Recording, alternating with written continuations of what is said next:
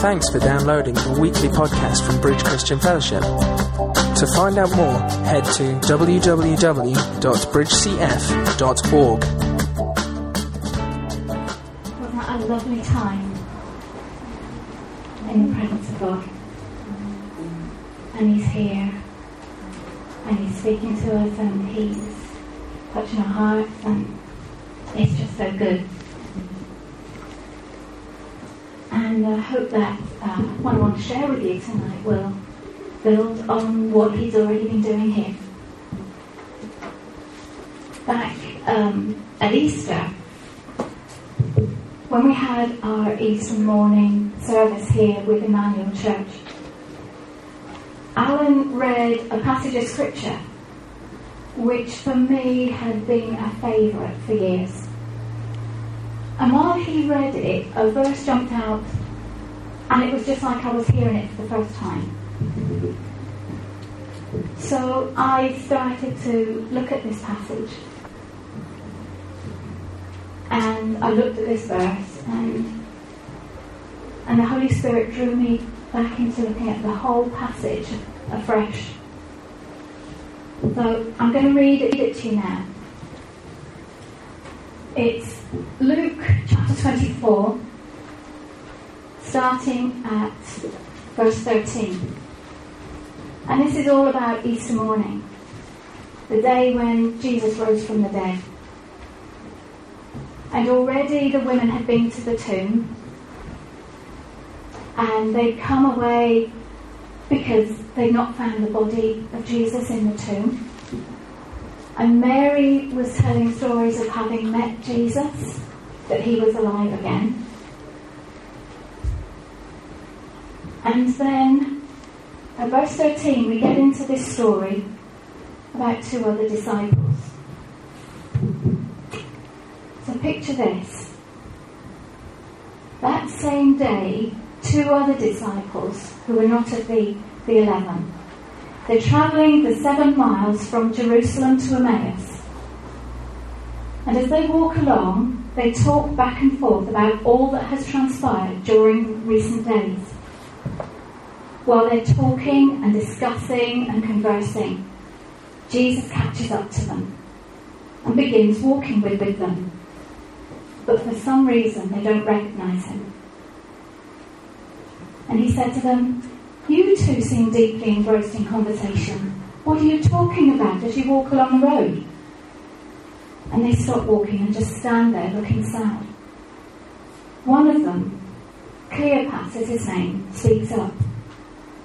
And he says, "You must be the only visitor in Jerusalem who hasn't heard about what's been going on the last few days." Jesus said, "What are you talking about?" And they said, "It's all about the man named Jesus of Nazareth. He was a mighty prophet who did amazing miracles and preached powerful messages in the sight of God and everyone around. Our chief priests and authorities handed him over to be executed, crucified in fact. We had been hoping that he was the one, the one who would liberate all Israel and bring God's promises. Anyway, on top of all this, just this morning, the 3rd day after the execution, some women in our group really shocked us. They went to the tomb early this morning, but they didn't see his body anywhere. Then they came back and told us they did see something, a vision of heavenly messengers. And these messengers said that Jesus was alive. Some people in our group went out to the tomb to check it out, and just as the women had said, it was empty, but they didn't see Jesus." And He said to these two, He said, "Come on then, why are you being so foolish? Why are your hearts so sluggish when it comes to believing what the prophets have been saying all along? Didn't it have to be this way? Didn't the Anointed One have to experience these sufferings in order to come into His glory?" Then He begins with Moses and continues prophet by prophet, explaining the meaning of the Hebrew scriptures, showing how they were talking about the very things that had happened to Jesus. About this time, they're nearing their destination. Jesus keeps walking ahead as if he has no plans to stop there. But they convince him to join them. They said, "Please be our guest. It's getting late and soon it will be too dark to walk." So he accompanies them to their home. When they sit down at the table for dinner, he takes the bread in his hands. He gives thanks for it, and then he breaks it and hands it to them. In that instant, two things happen simultaneously. Their eyes are suddenly open so that they recognize him, and he instantly vanishes, just disappears before their eyes. And they said to each other, "Amazing!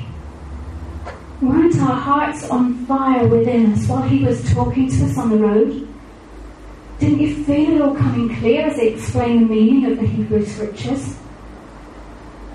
So they get up immediately and rush back to Jerusalem, all 7 miles, where they find the 11 gathered together, the 11 plus a number of others. And before Cleopas and his companion can tell their story, the others have their own story to tell. And they are saying, "The Lord has risen indeed, it's true. He's appeared to Simon." Then these two from Emmaus report their own experience, their conversation along the road, their moment of realization and recognition as he broke the bread.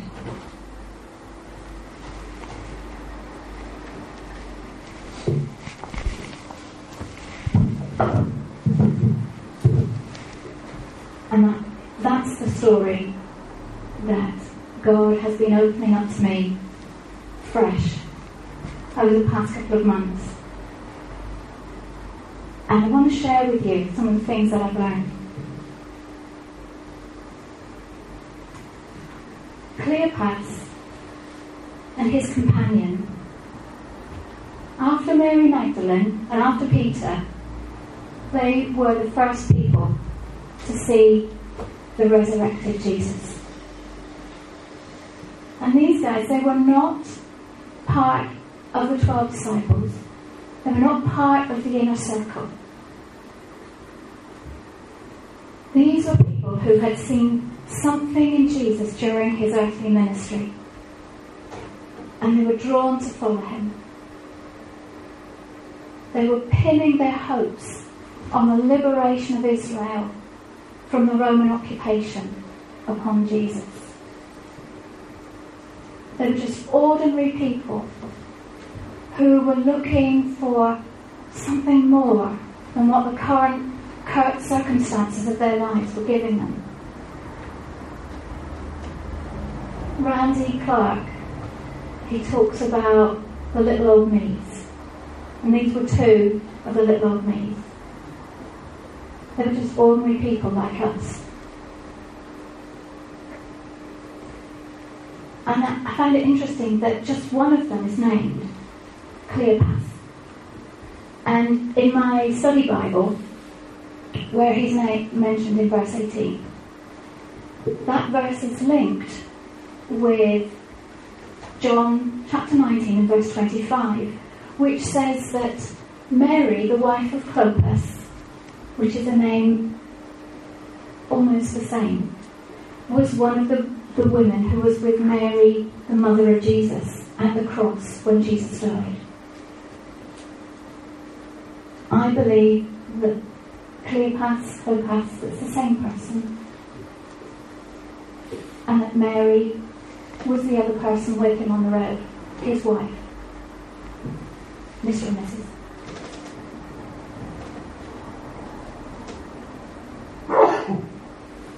And it tells us that Jesus himself drew near and walked with them. Jesus initiated this encounter with these two people. It was all his idea. But I wonder what it was about them that attracted him to them. I wonder why it was that he decided he was going to talk to them. They didn't recognise Jesus. It's probably more accurate to say from the Greek that they were actually kept from recognising him. But then when Mary Magdalene had seen him first thing that morning, she didn't recognise him either. And a couple of weeks later, when all the other disciples meet Jesus at the Lake of Galilee, they don't recognise him then either.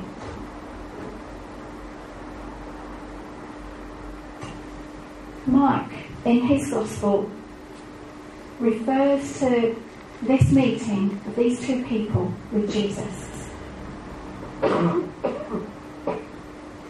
He says in Mark 16, verse 12, he says that Jesus appeared in another form. That in some way his appearance was different. But I also thought that these two people, Cleopas, Mary particularly, she had seen Jesus die. They knew that Jesus was dead. And maybe because of that, they just never expected to see Jesus again. And I wonder, how do our expectations, or lack of them, influence what we see or experience of God?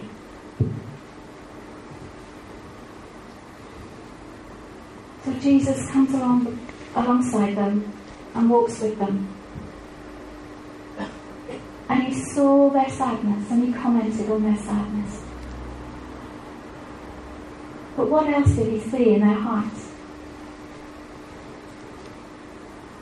As I read through what they talked about to him, how they described the things that had been happening in the last few days, the things I heard coming from their hearts were things like disappointment. They'd been pinning all their hopes on him for liberation. And there was confusion. They thought that Jesus was a great prophet. They thought great things were going to be happening. But he ended up being crucified. And was there rebellion and anger at what had happened to him? Rebellion at their own leaders, who had been quite powerless against the Roman occupation. And instead they'd handed Jesus over to be crucified. There was astonishment when they talked about what had happened that morning, when people had come and told them that his body wasn't in the tomb. And Mary said that she'd seen him. Or was there unbelief? Did they find it just impossible to get hold of that, to believe that? We don't know how long these two had been a part of Jesus' wider group of followers, but they had seen him do amazing things, and they'd listened to him, and he'd said some wonderful, wise and amazing things.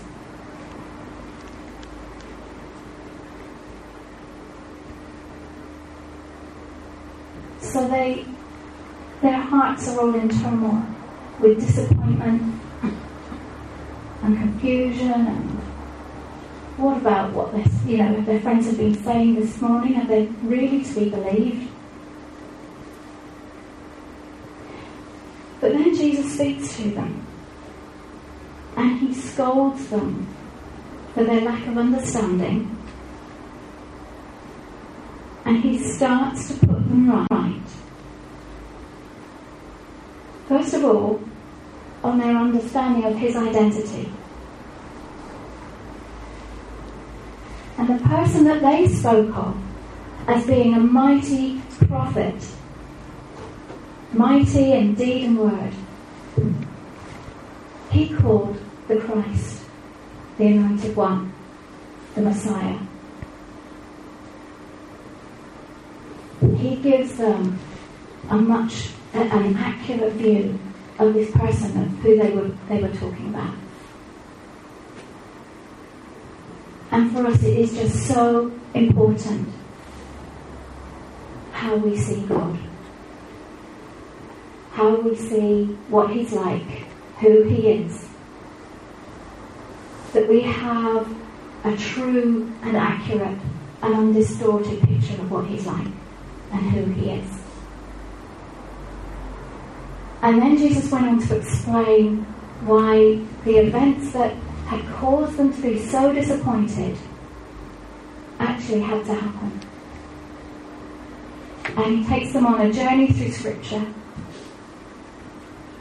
And I think it's one of the reasons why the passage has been a favourite with me, because I always thought I would have so loved to have heard what Jesus said then, and how he talked about himself, how he described himself, how he explained all the Scriptures about his birth, why he had to die. He probably talked to them from Isaiah 53, that tremendous description, which is so accurate of the crucifixion. That would have been a Bible study for him.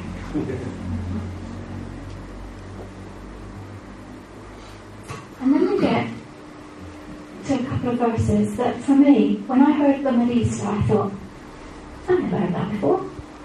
I don't know whether that's ever happened to you, where you have a reading of a passage of Scripture and all of a sudden something just jumps out at you, like you'd never heard it before. But that happened for me at Easter. Verses 28 and 29. They drew near to the village where they were going, and Jesus acted as if he was just going further, that he wasn't going to stop. But they constrained him. They convinced him to stay. They say, "Stay with us, for it's nearly evening, and the day is far spent." And he went in with them to their homes. And as I've been reading that again, I've been thinking, did he really intend to keep going, to walk on? Or was he trying to draw something out of their hearts that had been growing as they listened to him, as they heard him explain Scriptures? Was he waiting for their invitation? Would he actually have just kept on going if they'd not asked him to stay? Just think of what they'd have missed. But it says that they constrained him. Other versions say they convinced him. They urged him. They urged him strongly. They begged him. I looked up the Greek for this word constrain. Parabiazomai, I think.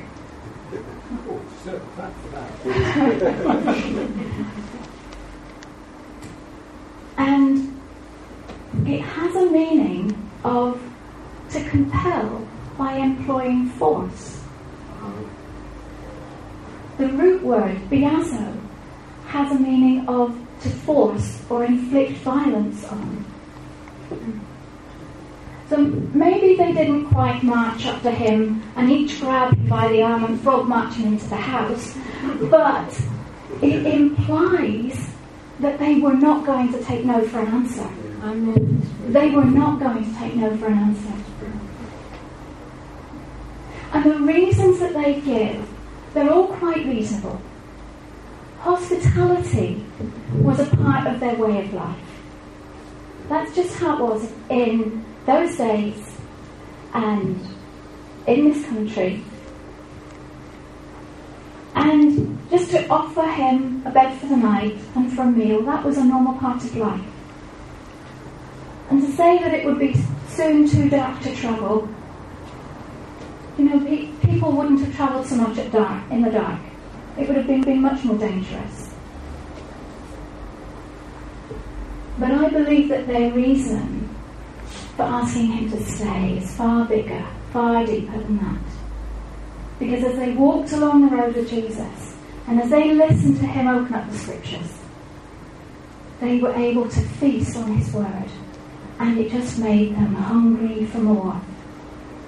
And they wanted to hear more. And they didn't want this time of fellowship with this new friend to end. He had something that they didn't. And they wanted to receive more of that from him. And later they describe it as their hearts burning within them. So he comes into their home and they prepare a meal, and Jesus blesses the bread and breaks it. And then they see. Their eyes are open and they know that it's Jesus.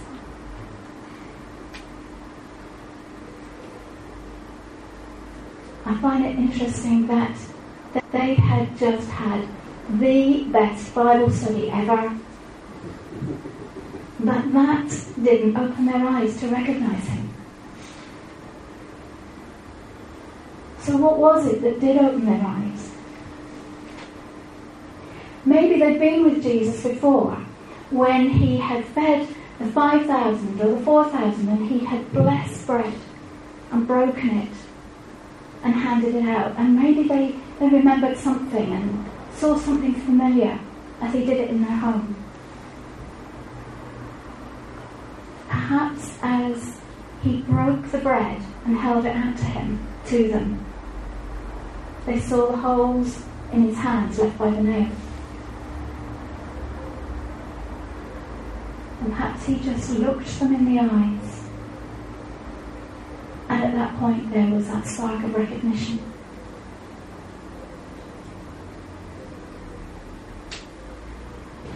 Maybe it was just something in this breaking of the bread. And they remembered something else that he'd spoken of earlier.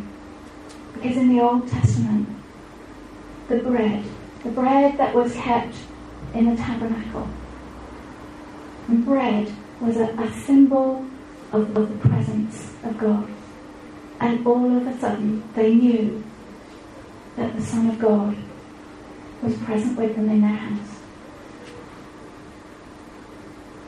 And it was not in the Bible study that their eyes were opened, but it was in this personal and intimate interaction that they had with him around the table.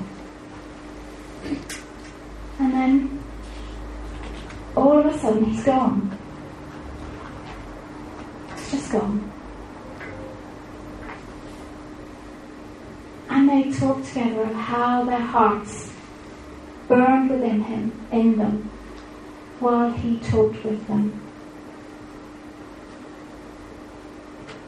Those hearts that had been filled with disappointment and sadness, and unbelief and confusion and loss, those hearts are now all fired up, burning hearts. And that gives a picture of hearts that are excited, that are full of passion and joy. Yeah. And this is a change that had been happening in their hearts as Jesus spoke to them. And the Word of God is powerful. It can bring this change to our hearts. And I think that when this this passage became a favourite for me all those years ago, I think it was because I was kind of envious of them. I wanted that experience of Jesus that gave me a burning heart.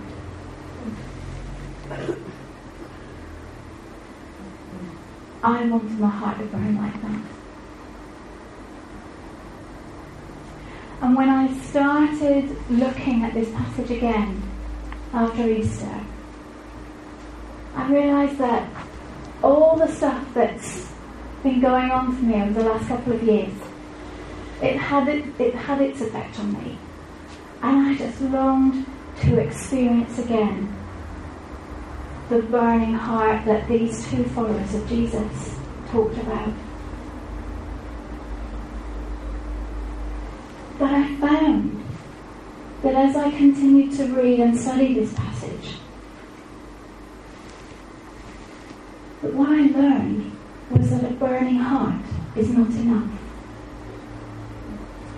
It is necessary.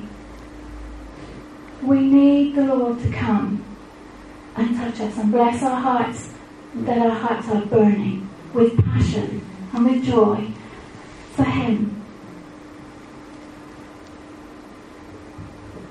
Without having that burning heart, and how it motivated these two followers of Jesus to urge Him and beg Him and constrain Him to stay with them, they would never have had the experience of opened eyes. Their burning heart made them want more of the same. They wanted Him to come in and explain more of the scriptures to them. And yes, they wanted more of His company and fellowship.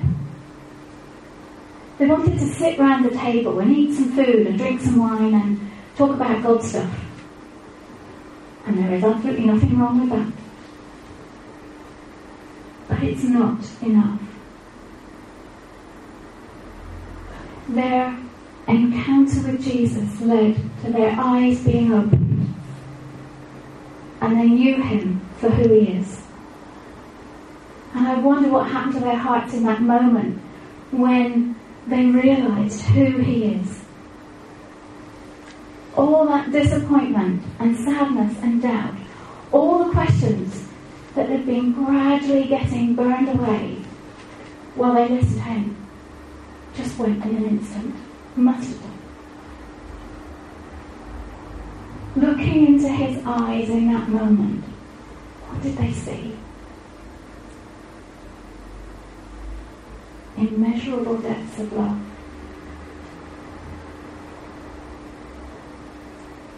Joy at what He had won in His victory on the cross. Goodness knows what they saw in His eyes.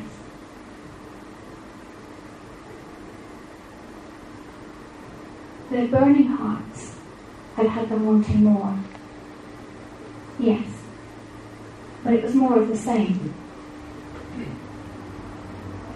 But the experience of having their eyes opened had them getting up and going out and heading straight back to Jerusalem, all 7 miles. They'd just been saying to Jesus that it was getting too dark and too dangerous to travel. But the experience that they had of Him, they weren't thinking about that at all. They were just up and out, and they went back to Jerusalem. It had them getting up and out of their comfort zones and going to tell others that they had seen the risen Jesus. A burning heart is so necessary, but it's not enough.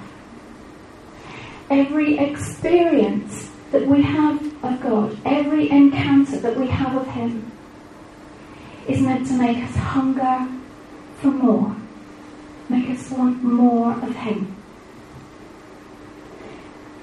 And while we can't dictate to God how and when He reveals Himself to us, we can express our burning hearts to Him.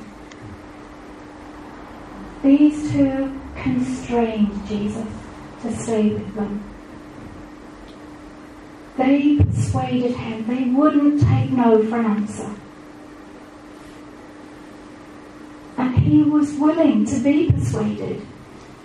I believe that that was the response that he was wanting to draw out of their hearts. He was willing to be persuaded. God honours the cry of the desperate heart. In Jeremiah 29, verses 13 and 14, it says, "You will seek me and find me when you search for me with all your heart. I will be found of you, says the Lord."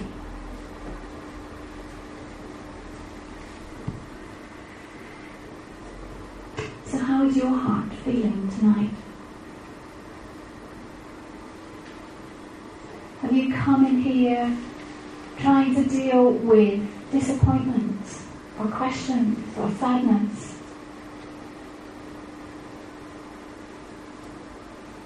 After that wonderful worship time that we had, is your heart burning for more? Do you want more of Jesus? We are so blessed here at Bridge with the measure of God's presence that we experience here. Because I know that there are so many churches that aren't like this. But I really feel that we can't be complacent. God is so big, so great. There is still so much more of him for us to pursue. His presence is here tonight. So are you content to let him just keep walking and move on?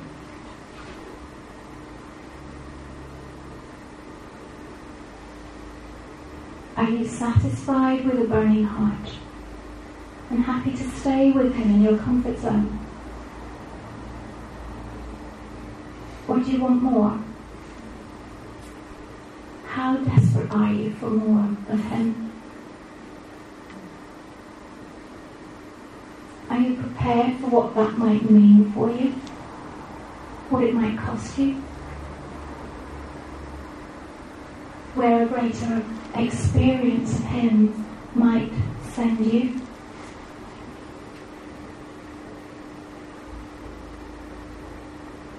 Look at what Cleopas and his companion, what he and Mary would have missed if they just let Jesus keep walking on.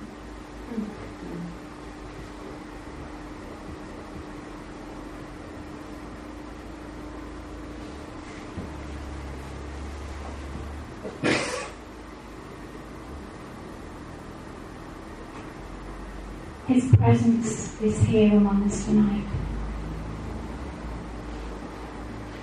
We have an opportunity to let him know how desperate our hearts are for more of him.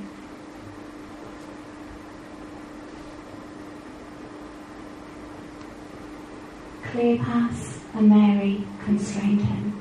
They were not going to take no for an answer.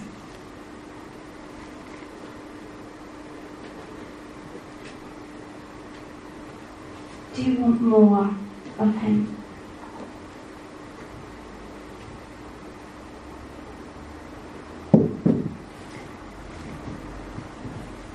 Can I just suggest that we all stand?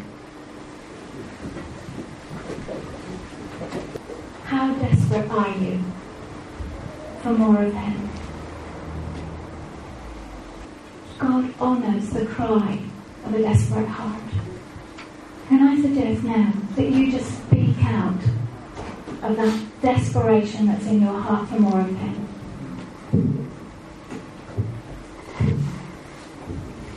Just speak out.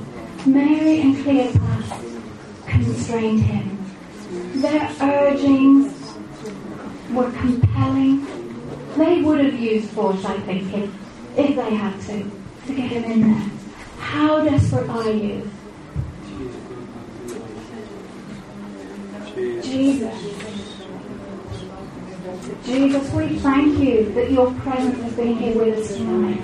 But we want more, Jesus. We are desperate for more of you. Father, would you come? Holy Spirit, come. Would you give us that experience of opened eyes? Would you just show us more and more of Jesus?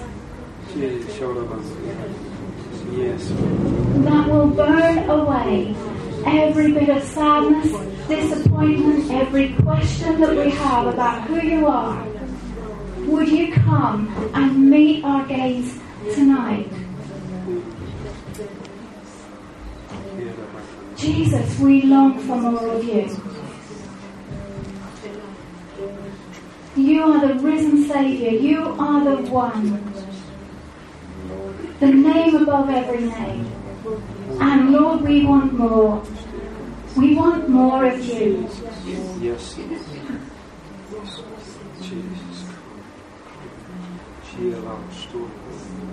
Just tell him how much more you want of him. Let him hear the cry of your heart. Let him hear the cry of your heart.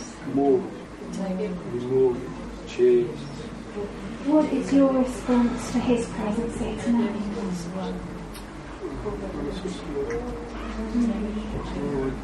Jesus.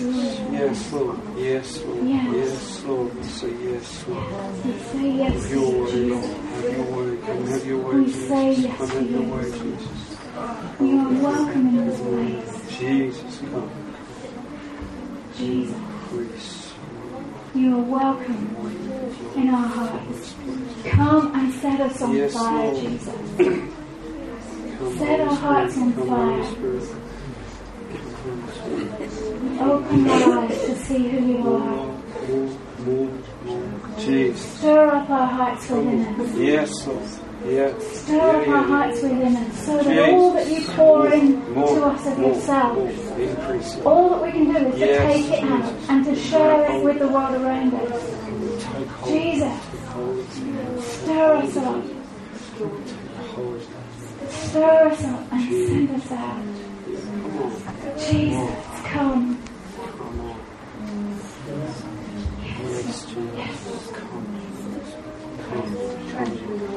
Yes.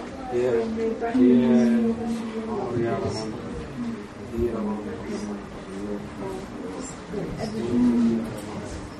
Jesus, we thank you that you love us so much. We thank you that you just wanted to meet with these two on that road and put their hearts straight and just take away all of that disappointment and sadness and all the questions and confusion. And you wanted to give them hearts like your own, burning with love and joy, with passion. And we thank you that you want to do that for us. And we thank you that we have met with you tonight. We thank you that you have come, you touched us, you've spoken to us. And Lord Jesus, we want hearts that are changed, that will take all of your love and your goodness out to people who don't know you yet. Lord, would you continue your work in our hearts tonight? Lord, would you continue just to stay with us, even when we go home. Come to our homes. Be present in our homes. Yes, Lord. Be present with us when we're walking up the street and going to the shop. Just be present with us. Tomorrow when we go to work, when we go to school, college, whatever, just be present with us. Because this desperate world needs you. Jesus. Yes, Lord. Be lifted up in this city. Be honoured and glorified in this city. Yes. Because you are honoured and glorified in the hearts of your people. Yes. Thank you, Jesus. Thank you, Jesus. Jesus, will you make the little flames bigger? Yeah. Father, when you've sparked something tonight, Yeah. will you ignite that? Yeah. You set it ablaze. And where there are people still around this room thinking, what does that mean? What does it mean for my heart to be on fire? Father, blow into their hearts now. Blow into them something they have never experienced before. Of your love, of your power and of your glory. Father, will you come and rest on them? Send your Holy Spirit to rest on them. So that they go out of this door unchanged. And where they're sitting there thinking, but isn't this the end of the meeting? And I haven't felt anything yet. Will you come now and touch them? And let everybody in this place go out feeling different. And Father, where there are big blazes going on around this room, will you come and continue to stoke that? Father God, I want to ask that you set fireworks in their hearts. That it's not just a fire, but it's fireworks. That can be seen across the city, Father. That isn't that people go out of this place. And you open their eyes, but you make it so visible in this city that we are changed, that we are different because of you, because of your touch. And Father, will you give us experiences every single day where we stand in our place of work or our place of being, where we are every day, and not turn you away? When you come and you speak to us and you want to tell us about our journey, that we stop and we listen, and that you speak to us in a new way every day that gets our hearts excited. Will you bring people alongside us to encourage us? Will you knit us together so we can encourage each other to be people that burn together? Jesus, come. Come. Let your Holy Spirit just come in a fresh way right now.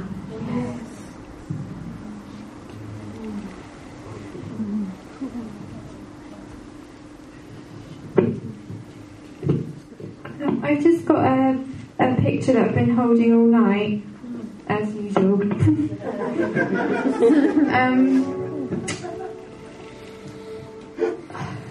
I've just heard the words all night activation in big capital letters, and I just feel like I was about to say this is a time of activation, and God said no, it's not a time of activation. A time, that word implies that that's a long period, and he was like, no, it's a moment of activation.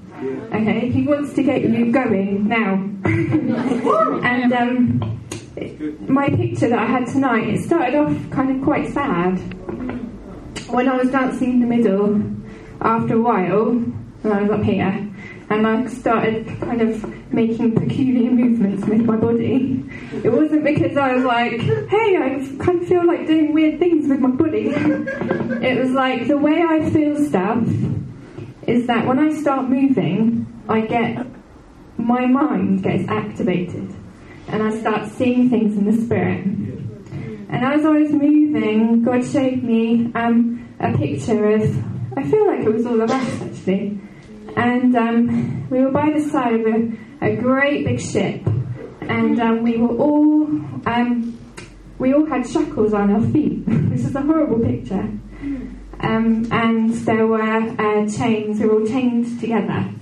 And I felt the cry in our heart of, and this is from all of us, I felt a massive big cry in our heart of, I want to serve the King. I want to serve the King. I want to serve the King. And it felt like we were all kind of serving the world because we were shackled and we were kind of kept. But we were all facing the same direction with our shackles. We were all facing the same direction. We were all looking at God. We were all looking at the King. And that was really exciting. And the other exciting thing was that God's presence came.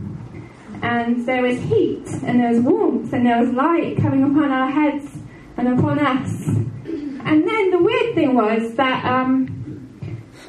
it wasn't like, I asked God, like, did you say anything? Did you speak anything? And he said no. And all of a sudden, we just all started just shaking our feet like this. He didn't like speak from heaven and go, hey, it's time to shake your feet. We just all started doing it. We were like, and bearing in mind we've got shackles on our feet and we were feeling very heavy and tired and constrained, but we all shook our feet as much as we possibly could, bearing in mind we were shackled under that pressure, and we all did it. And I just felt like God was saying, what is it that is your point of activation? And each one of us, I feel, has got like an innate or something that God has done inside of us, which is a point of activation for us personally. And for me, I know it's my feet, and I know it's about moving and about dancing, because it comes from that place where I'm moving my body in the atmosphere, and as I move, God speaks to me. If I just sit in my chair all night or stand up and sing, it's kind of okay, but it's not really divine. I only ever have a divine encounter with God when I start moving. Amen. So my activation point that I have is to actually get moving. And as I move, something happens in the atmosphere. There's a chemical reaction. And every single one of you here has got your own special, innate thing that God has given you.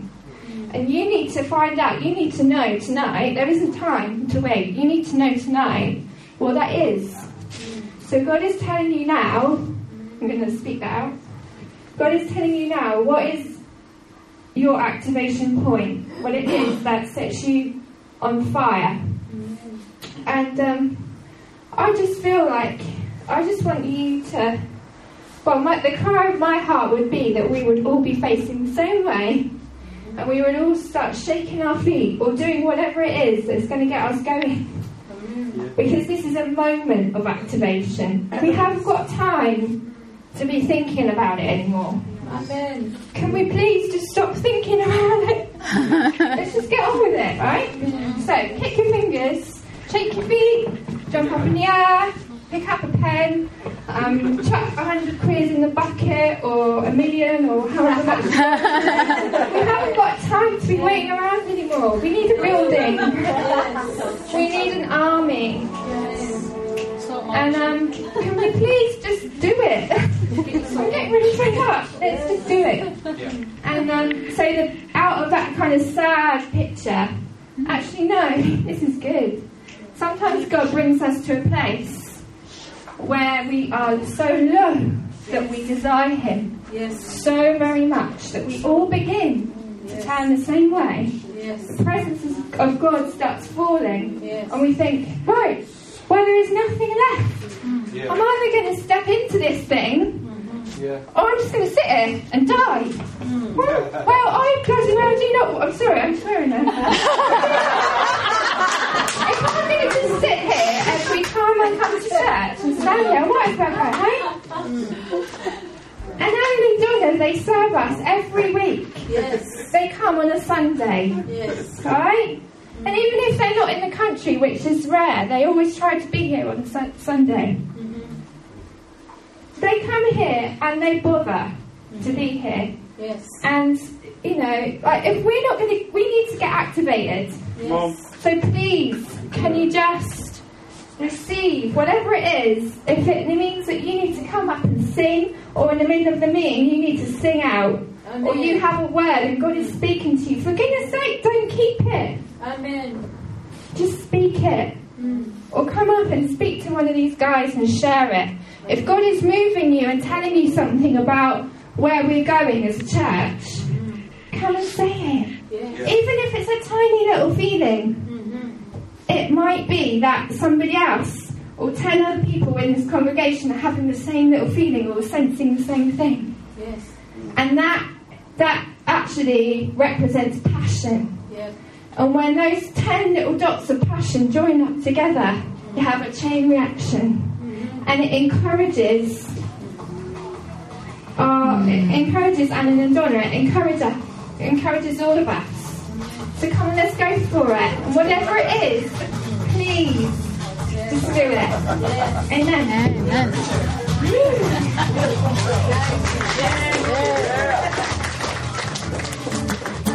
We hope you enjoyed the Bridge Christian Fellowship podcast. Visit us at www.bridgecf.org.